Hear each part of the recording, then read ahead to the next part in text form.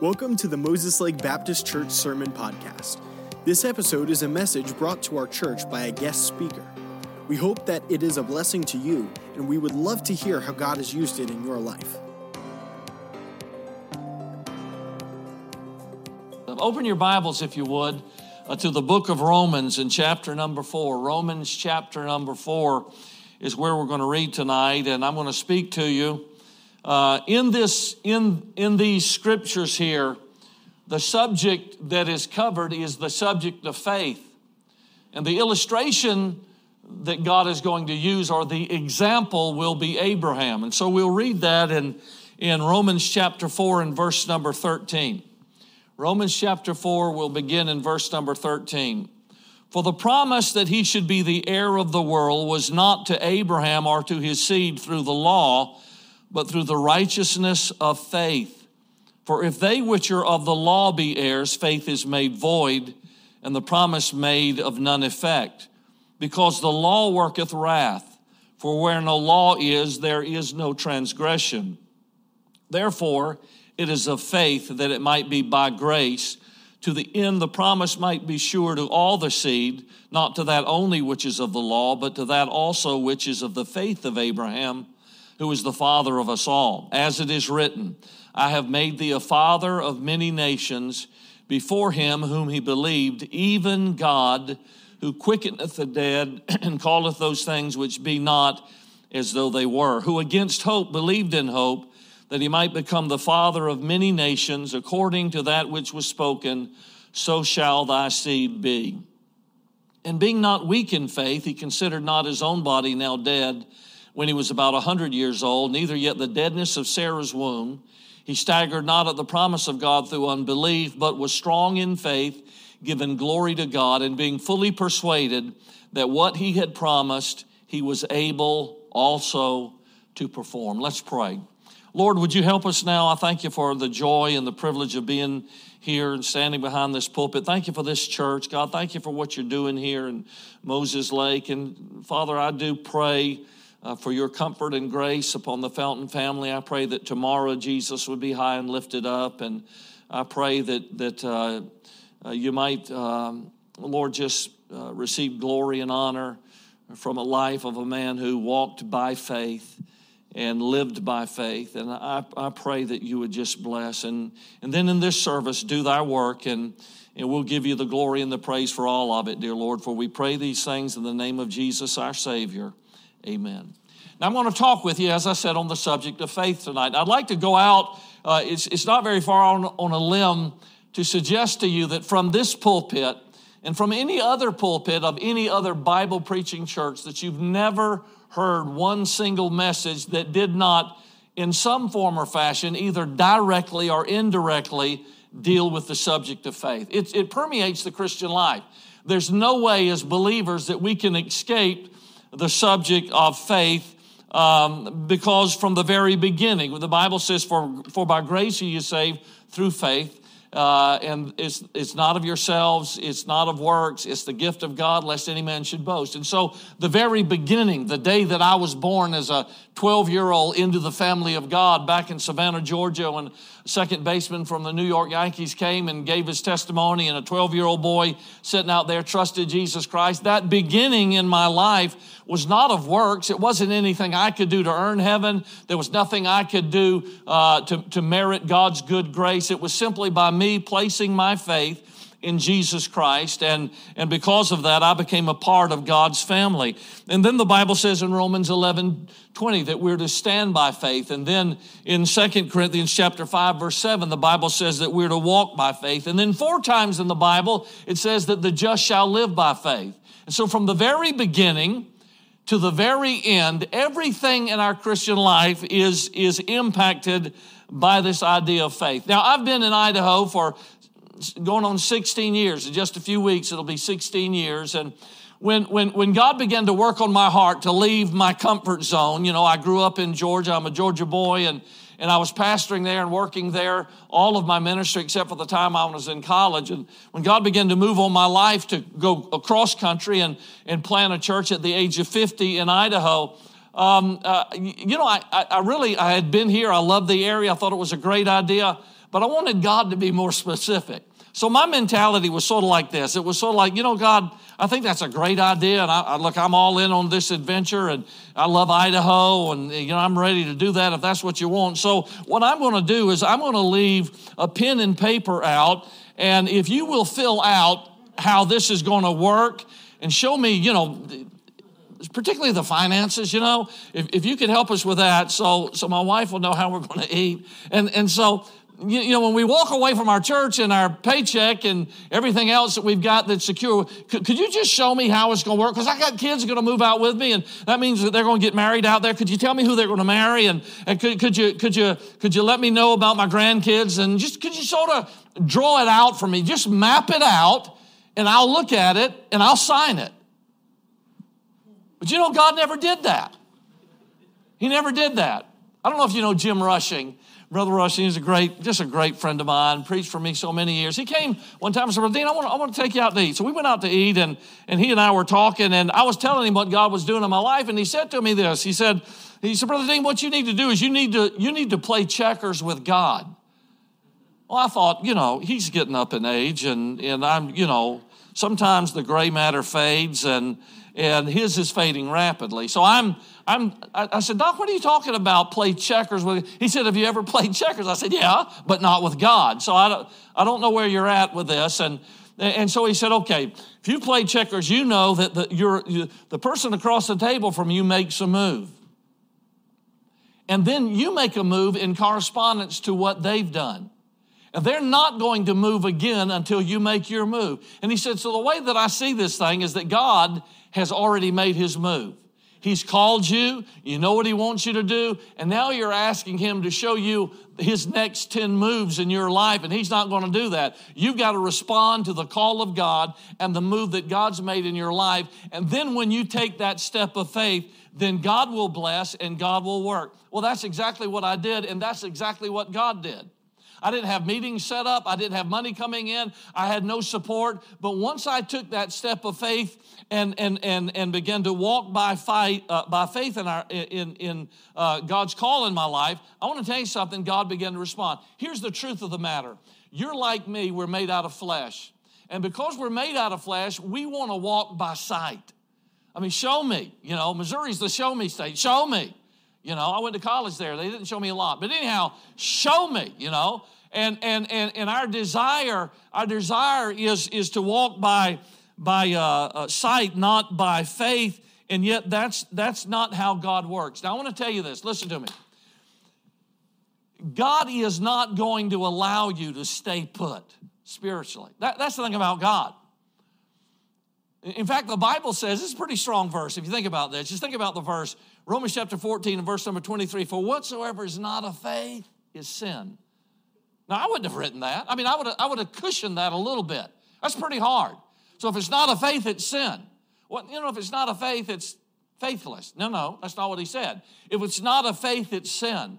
And so God takes this matter of faith very seriously. And here's the reality of the matter. God wants to stir you from where you are, because where you are, you can become comfortable in. Now, I'm not suggesting that God's going to move you from Washington to Georgia. You know what I'm saying? I'm not saying that God's move in your life is going to be just like God's move in my life, where God moved me geographically all the way across the country to a different state and somewhat of a different culture. And, you can't get grits here unless you go to Cracker Barrel. And there's no ball peanuts and good night. I mean, come on. What's wrong with that? But anyhow, so it's, there's some different things. I'm not saying God's going to move you like that, but I'm going to promise you this. I'm going to promise you that God will stir you. You ever go to talking about missions conference, you go to a missions conference and the Lord moves on your heart to give a certain amount. You're like, man, this is great. And you and your wife are excited. It's a step of faith. This is wonderful. Yes, God led us to do this. He gave us the number. It's great. And you just go through that for a couple of years. And you're like, this is good. You know what happens at the next missions conference? God taps you on the shoulder.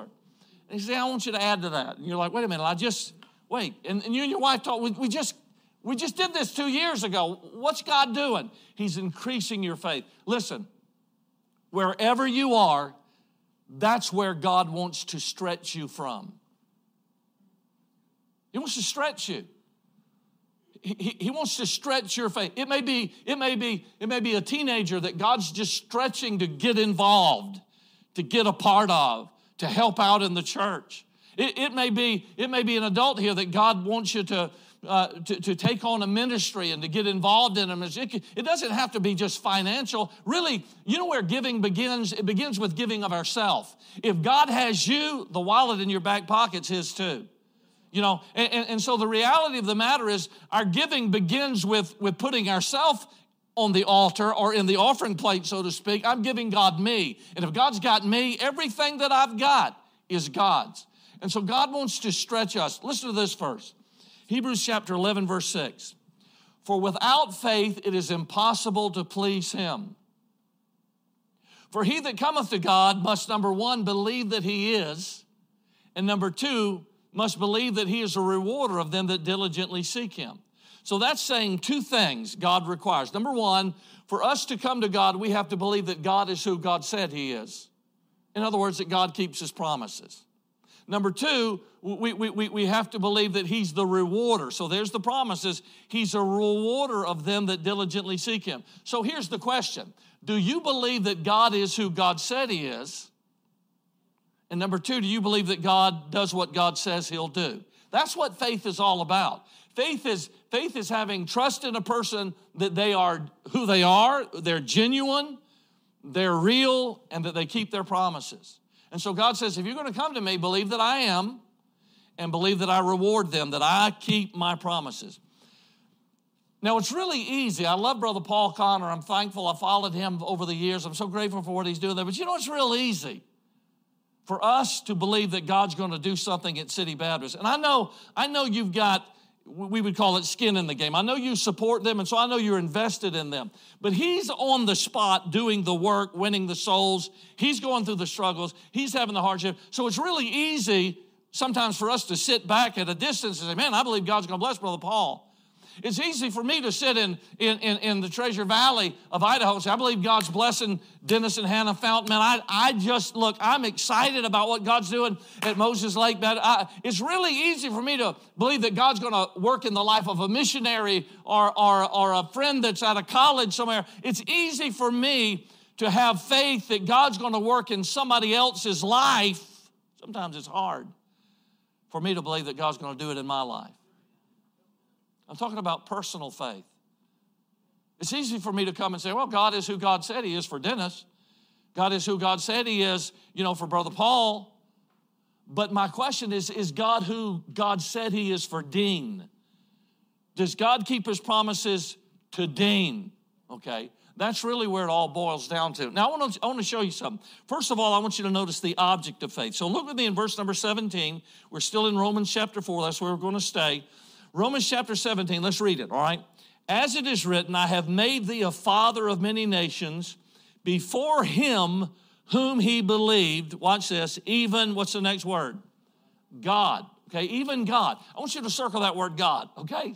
So are you ready for this? This is astounding. Are you not amazed? Okay, you're not. All right, so stay with me. Just think about the stunning truth that I'm teaching here, okay? This is amazing. Do you know who our faith should be in? God. You're saying, preacher, are you kidding me? I came to church tonight. That's a duh, okay? I came tonight for you to tell me I should have faith. But really, honestly, why is it that we trust everything else? Why trust God when you got Visa and MasterCard, Discover. God's plastic sometimes. And we have a need in our life, rather than go to God, we charge it, man. Or now you can tap them or just wave at it, and it's paying. I mean, people are like, I went today and she said, you can, what'd she say, tap it? I don't know. All this I don't know. Anyhow, it's sort of like and you're paying your stuff. My son-in-law's got Chad's got all that down. And he thinks it's cool. Idiot, it's not cool. I just plug it in. Who cares if it's 2 feet away or you plug it? Doesn't matter to me, but he's proud of all that kind of stuff. Well, the reality of the matter is so many times God is our last resort. Now, I want you to think about this. let me give you this. In Georgia, when you go to a prayer meeting sometimes, when you're way out in the rural country, when people pray, their voice sort of quakes a little bit. I don't know why. It's just a cultural thing. So somebody will come up to me and they'll say, "Preacher," when they do that, I'm like, "Oh boy, their voice it's got the shimmy in it. They're serious." And they'll come up and they'll say, "Brother Dean, yes, all we got left now is God." I'm like, "Really? Wow, you're in bad shape. You've whittled it down. You just ain't got nothing left but God." I mean, I want to step back and say, wait a minute. Let me. Was that the God that spoke the worlds in existence? Is that the God that hung the stars in their silvery sockets and keeps them in place? Is that the God that all the planets and all the orbits and all the universe, they're there by His power? And is it the God that parted the Red Sea, the God that spoke man into existence, the God that gave sight to the blind and raised the dead, and the God that healed the leper, and the God of miracles, the God that brought Jesus from? Is that the God you're talking about? Well, why is He last resort? Why do we say all I have left now is God? Or here's another way of doing it. All we can do now is pray. That's a pretty good starting point. Prayer really shouldn't be the last resort. Prayer should be the starting point. And so here's Abraham, and the Bible said that the object of Abraham's faith was even God. And so our faith is only as valid as its object in. I remember a story a while back about a guy in Minnesota that he and his son ice skated a lot, and I'll never forget the story. It was toward the end of the season, and his son said, "Dad, let's go ice skating again." So they went out on a lake, and it was toward the end of the season. They weren't going to be able to skate much longer, and they strapped their skates on and got out on the ice. And his father, son, Dave, man, they're having a great time. And the dad told the story as he was skating around, he heard something behind him. And he spun around just in time to see the ice breaking beneath his son. And as his son screamed out to his father to help him, he fell beneath the frigid waters of that Minnesota lake, and his dad could not reach him. And I remember his father's cry. And his father's cry was this: if I had just known that if the ice was thin, we never would have gone. And his son died. You know why?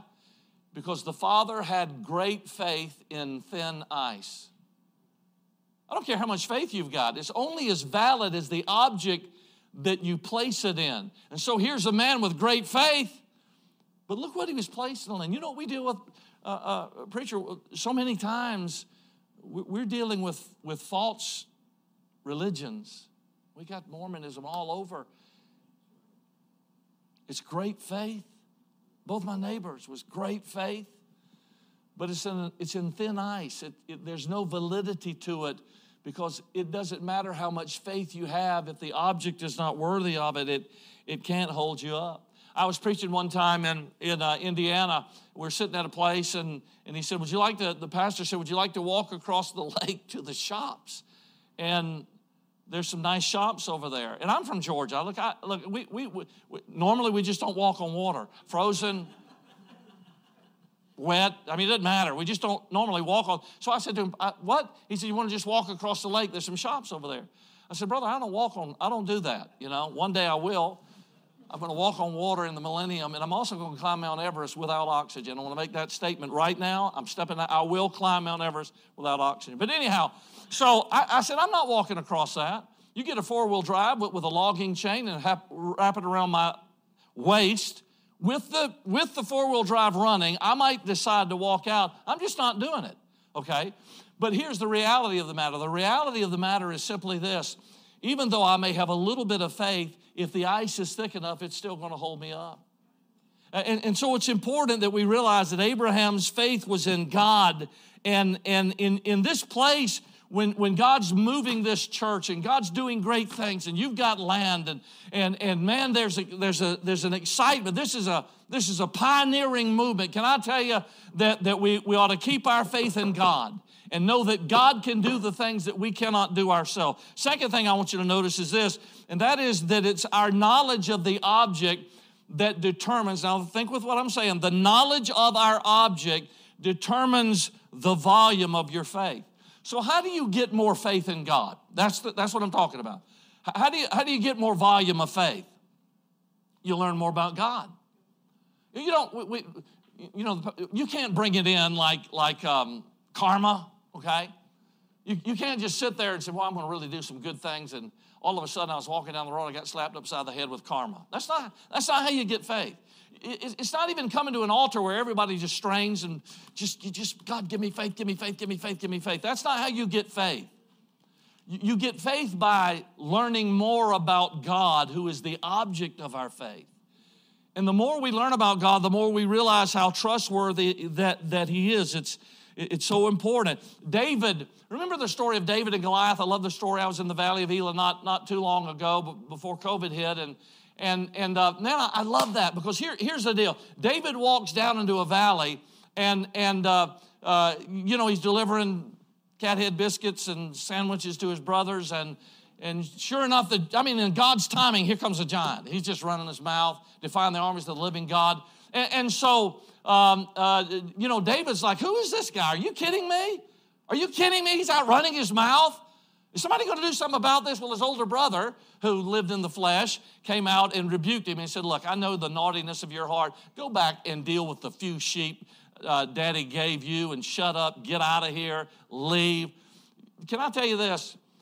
Faith always appears foolishness to people that are living in the flesh. Always. And so here's a kid trying to walk by faith. His older brother's living in the flesh, and so it appears foolishness to him. Rather than arguing with him, David did not answer him a single word. He just turned around and said, is there not a cause? So somebody goes to Saul and says to Saul, you ought to at least hear, he's not much, but you ought to hear him out because he's talking big. So Saul calls him up, and he said, son, why in the world should I allow you to go fight the giant? He's been fighting longer than you've been alive. And David said this because two reasons. Two things I know about God. Number one, I was watching my daddy's sheep, and a bear came along. And there's no way a shepherd boy going to defeat a bear, but God Almighty gave me strength, and I slew the bear and protected the sheep. A little while later, same field, same place. Boy, I was watching my dad's sheep, and a lion came along, and the God that gave me the bear allowed me to beard the lion, and I slew the lion. And listen, David said, if God can give me a lion and God can give me a bear, God will give me that giant. And so David waded down into the valley. He picked up 5 stones from the creek there. And somebody said, why did he get 5 stones? Well, Goliath had a mean aunt, a bad sister, a cousin that was, no. Why? Because God never said that one stone would slay him. Okay? Anybody can throw a stone, and in the South we call it hauling buggy, okay? You can throw a stone and get out of Dodge. You know what I'm talking about? You know the little kid song, round and around and around? No, people that go round and around and around to a giant, you find them between giant toes, okay? That's just squash them. That's not what happened. You know what he did? He loaded, look, he had his clip ready. He had 4, put one in the chamber, let it go, and God leaned over his shoulder and went, and when he did, man, that thing hit hyperspeed, nailed him right between the eyes. He fell over dead. Why? Because David said, I learned something about God in the backfields with a lion and a bear that helped me face the giant. That's how you increase the volume of your faith. Shadrach, Meshach, and Abednego.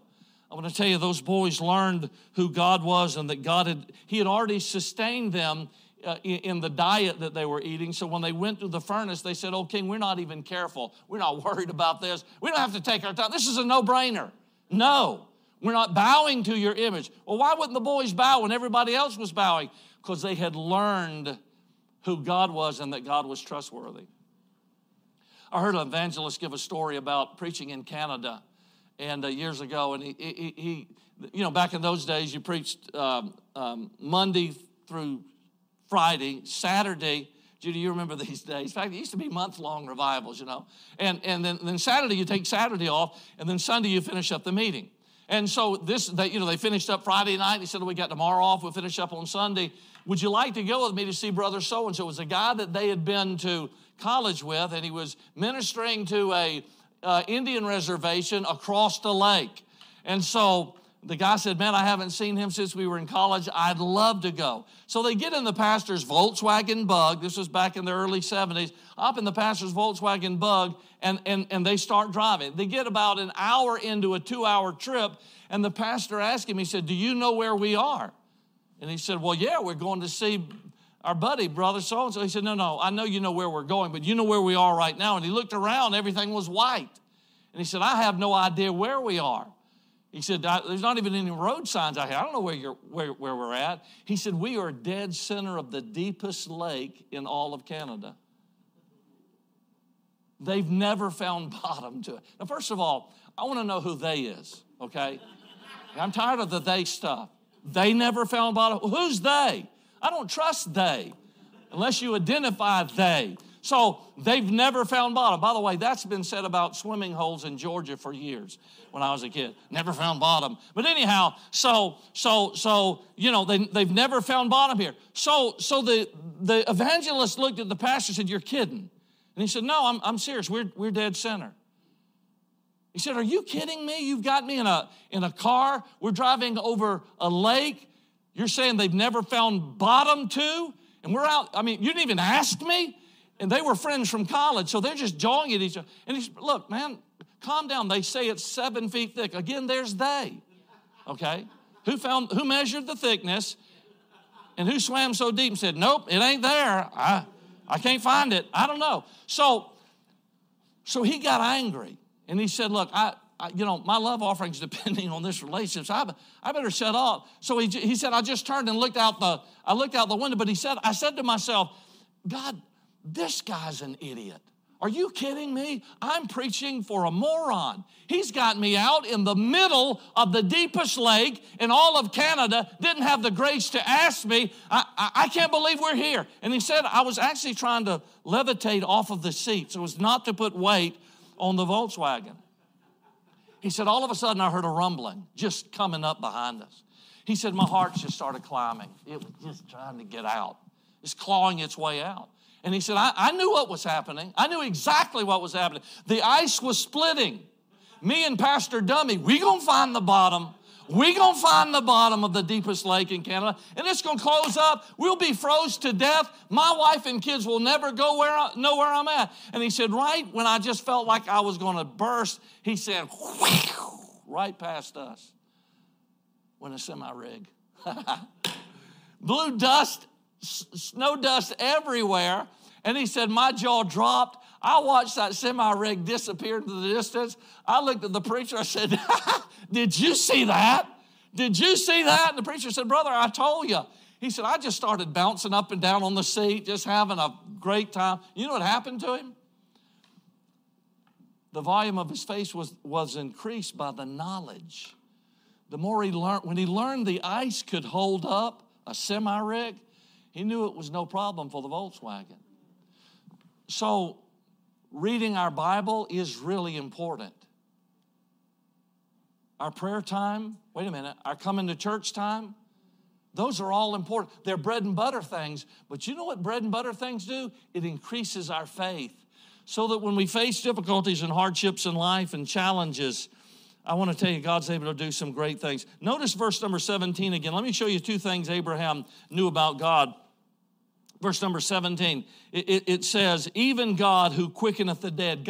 Abraham knew that God could bring dead things alive. I'm talking about relationships. I'm talking about finances. I'm talking about difficulties. And then he knew also that he called those things which be not as though they were. Do you know there was a time in Moses Lake, there was no Moses Lake Baptist Church? Sure you do. What did God do? He brought something out of nothing.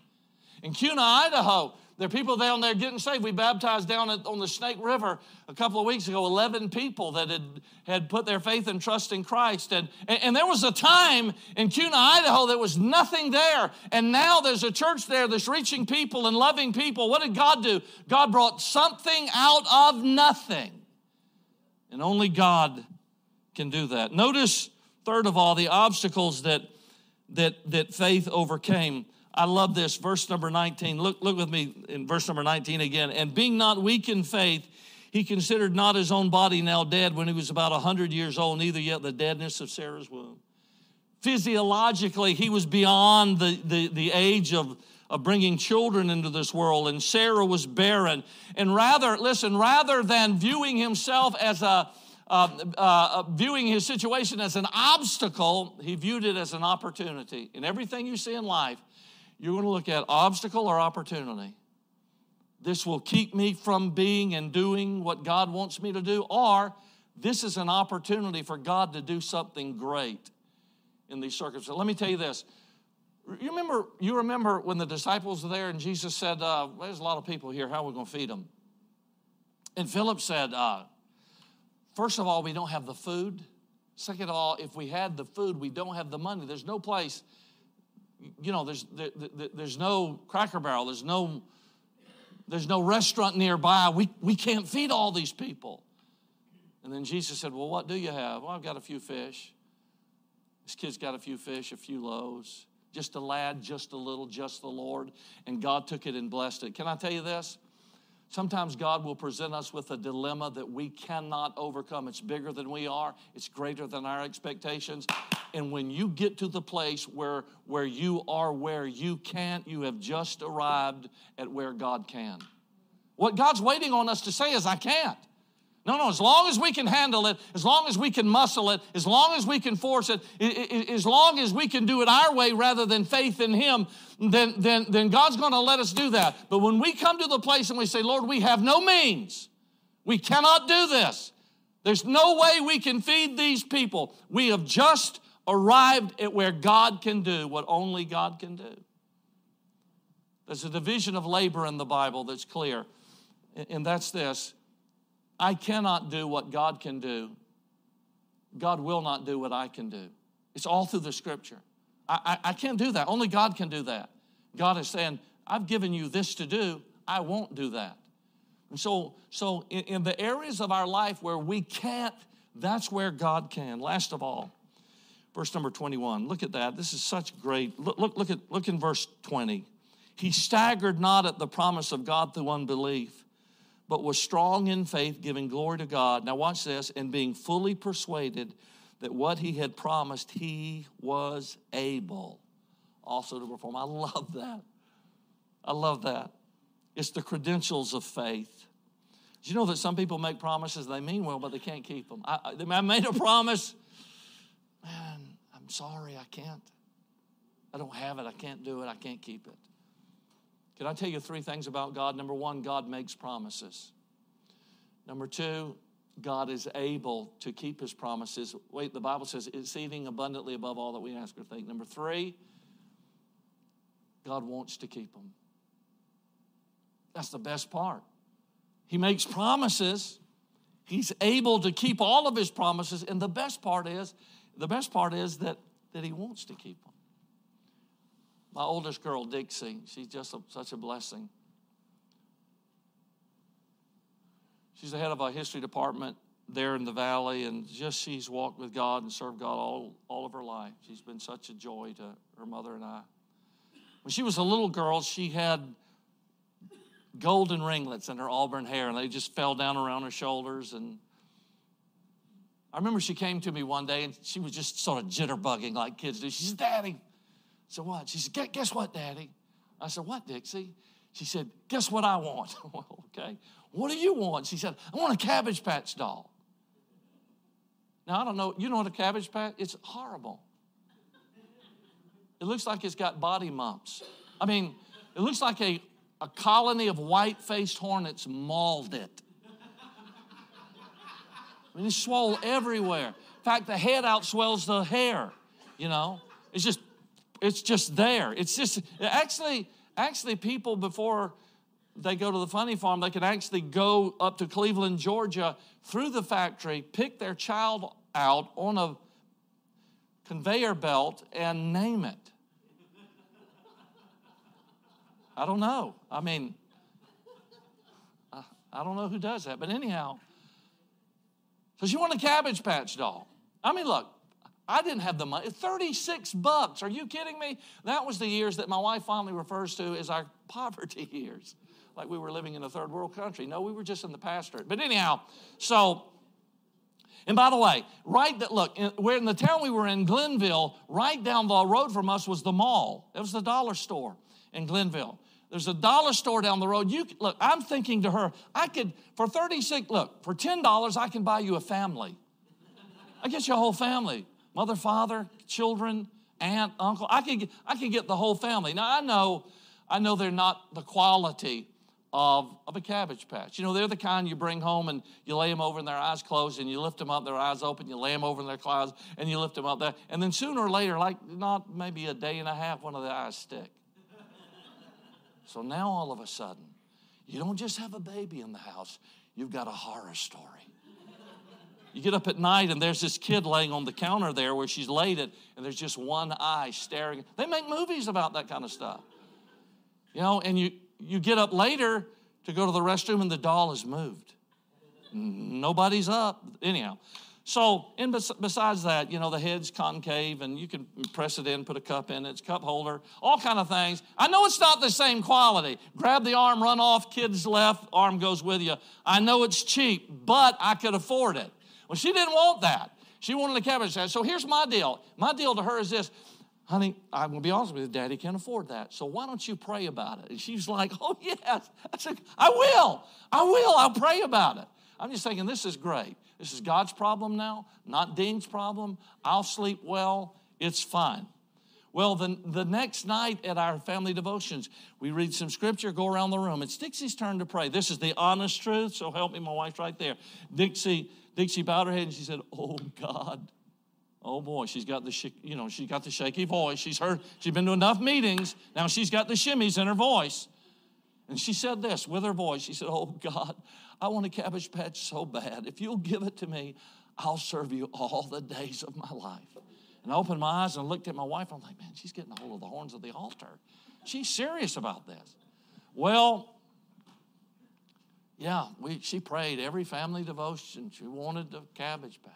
Came to me about 3 months later, and she said to me, she said, Daddy, guess what? What, Dixie? She said, I'm still praying for a Cabbage Patch. I'm like, ah! I know. You're driving us crazy. Do you think I've forgotten? You're constantly telling, yes, I know. I didn't say it to her, but I'm thinking, yeah, I do know. I wanted to set her down on my lap and say, honey, there's wars in the world. There's financial problems. People are battling diseases. There's heart surgery going on as we speak. Has God given you your Cabbage Patch? No. Why don't you pray for something more serious? But I knew if I said that, it'd break her heart, so I just said, yeah, I know, honey. She kept going through it. November every year, we went and spent time at my sister's house in Cartersville, Georgia, about a 4-hour drive. So we get up there, we drive in. As soon as I get in the house, my niece, Debbie, says, Dean, can I talk with you? I said, yeah. So we step into a side room, and she says to me, she said, look, I'm always filling out these things at supermarkets and, department stores, my name, put it in I don't win anything. My name has never been drawn for anything. Had a new department store opening up a while back, and she said, I walked past it and said, I'm not going to wait. And she said, I just felt something say, do this. So I went over, filled it out, put it in, and she said, there was like 20 gifts. There was cookware. There was all kind of stuff. She said, I got a phone call the other day, and the phone call said, Miss Bruce, yes, you filled out a card for our grand opening. Yes, I did. Well, you've won a prize. Bring some ID and come down. She said, I went down. I'm thinking, whoo, I've got cookware, or VCR. I won. I finally won. And she said, I went in and they said, yes, here's my ID. They said, well, congratulations. And this is exactly what she said. There wasn't a comma, a comma. There wasn't a hyphen. There was nothing. She said it in one big sentence. She said, Dean, you're not going to believe it. I won a Cabbage Patch doll and wondered if I could give it to Dixie. She didn't even breathe in. Dean, I won a Cabbage Patch doll and wondered if I could give it to Dixie. I started crying. On the spot, I'm just crying because I had been through purgatory, for one. Prayer purgatory, for one. Number two, I knew how much it meant to Dixie, so I'm crying. Well, my daughter is Southern Baptist. I'm an independent Baptist pastor. This is the honest truth. So I'm sitting there crying, and this is exactly what she said. She said, hey, I didn't know y'all had standards against Cabbage Patch dolls. It's exactly what she said to me. I had no idea that you had some biblical, and I'm thinking, no, but give us time, and we'll find something, I'm sure, there. And I'm waving her off. I'm like, no, that's not it. So I said, go find Dixie and give it to her. In the back of the house, I heard a little girl go, whoa! And she come running through the house, jumped up in my arms, holding the ugliest baby I've ever seen in my life. She named him Marvin. I hope there's not a Marvin here. Dude, that baby is ugly. She still got it today. Swelling has never gone down. I mean, horrible looking. But she held the baby up, and this is what she said. Daddy, look what God gave me. And I hugged her neck, and I said, go show everybody. And she took off with her baby, and I closed the door, and I wept again. And I said, dear Heavenly Father, would you forgive me for thinking that you were so small that you couldn't handle the wars in the world and the heart surgeries in the world and the financial problems in the world, and yet still take care of a little girl's request for a Cabbage Patch doll. And I'm just being transparent. I reached my arms up like this, and I said, if I was big enough to put my arms around your neck, I would hug you for being such a great, big Heavenly Father, such a God that you care. Now, this is the truth. Here it is. Are you telling me that God can do for her that simple request, but he can't do for you what you need? No, I believe he can. It may be that a giant walked into your valley and is defying your God, mocking your faith. And let me tell you something about giants. They don't disappear. They have to be defeated. 40 days and 40 nights, he kept coming back. Your giants will not disappear. They must be defeated by faith. Maybe you had a prayer you prayed a long time ago about a child, wayward kid, something that broke your heart. And you prayed so long and the answer didn't come, and so you took your prayer and you put it up on a shelf. And what I'm saying to you is maybe you need to reach up on the shelf, blow the dust off of it, and start praying that prayer again by faith and believing that God can do in your life what you need God to do. Let's bow our heads, could we? Faith in God. Faith in God. I don't know what it is that you need God to do, but I know that God can do it. I don't know where God is testing your faith at, but I know this. I know that God is He's constantly working in our hearts to stretch our faith. Is there somebody here that would raise their hand and say, preacher, I'm going to be honest with you, if I died today, I'm not sure I'm saved. Here's my hand. I need to have my faith in Christ. Anybody like that? Preacher, pray for me. Pray for me that I'll come to know Jesus as my Savior, that I'll put my faith in Him. All right, however God's challenged you, would you stand to your feet? I'm going to pray, and then I'm going to let the pastor take the invitation. But can I just tell you, the altars down here are open for you just to come and put on the altar, whatever God's challenged you with, whatever storm you're in, whatever heartache you're feeling, whatever it is in your life that you need faith for, God's able to give you that faith. God can do your miracle just like He did that little girl's. Thank you for listening to this message. We hope it's been an encouragement to you.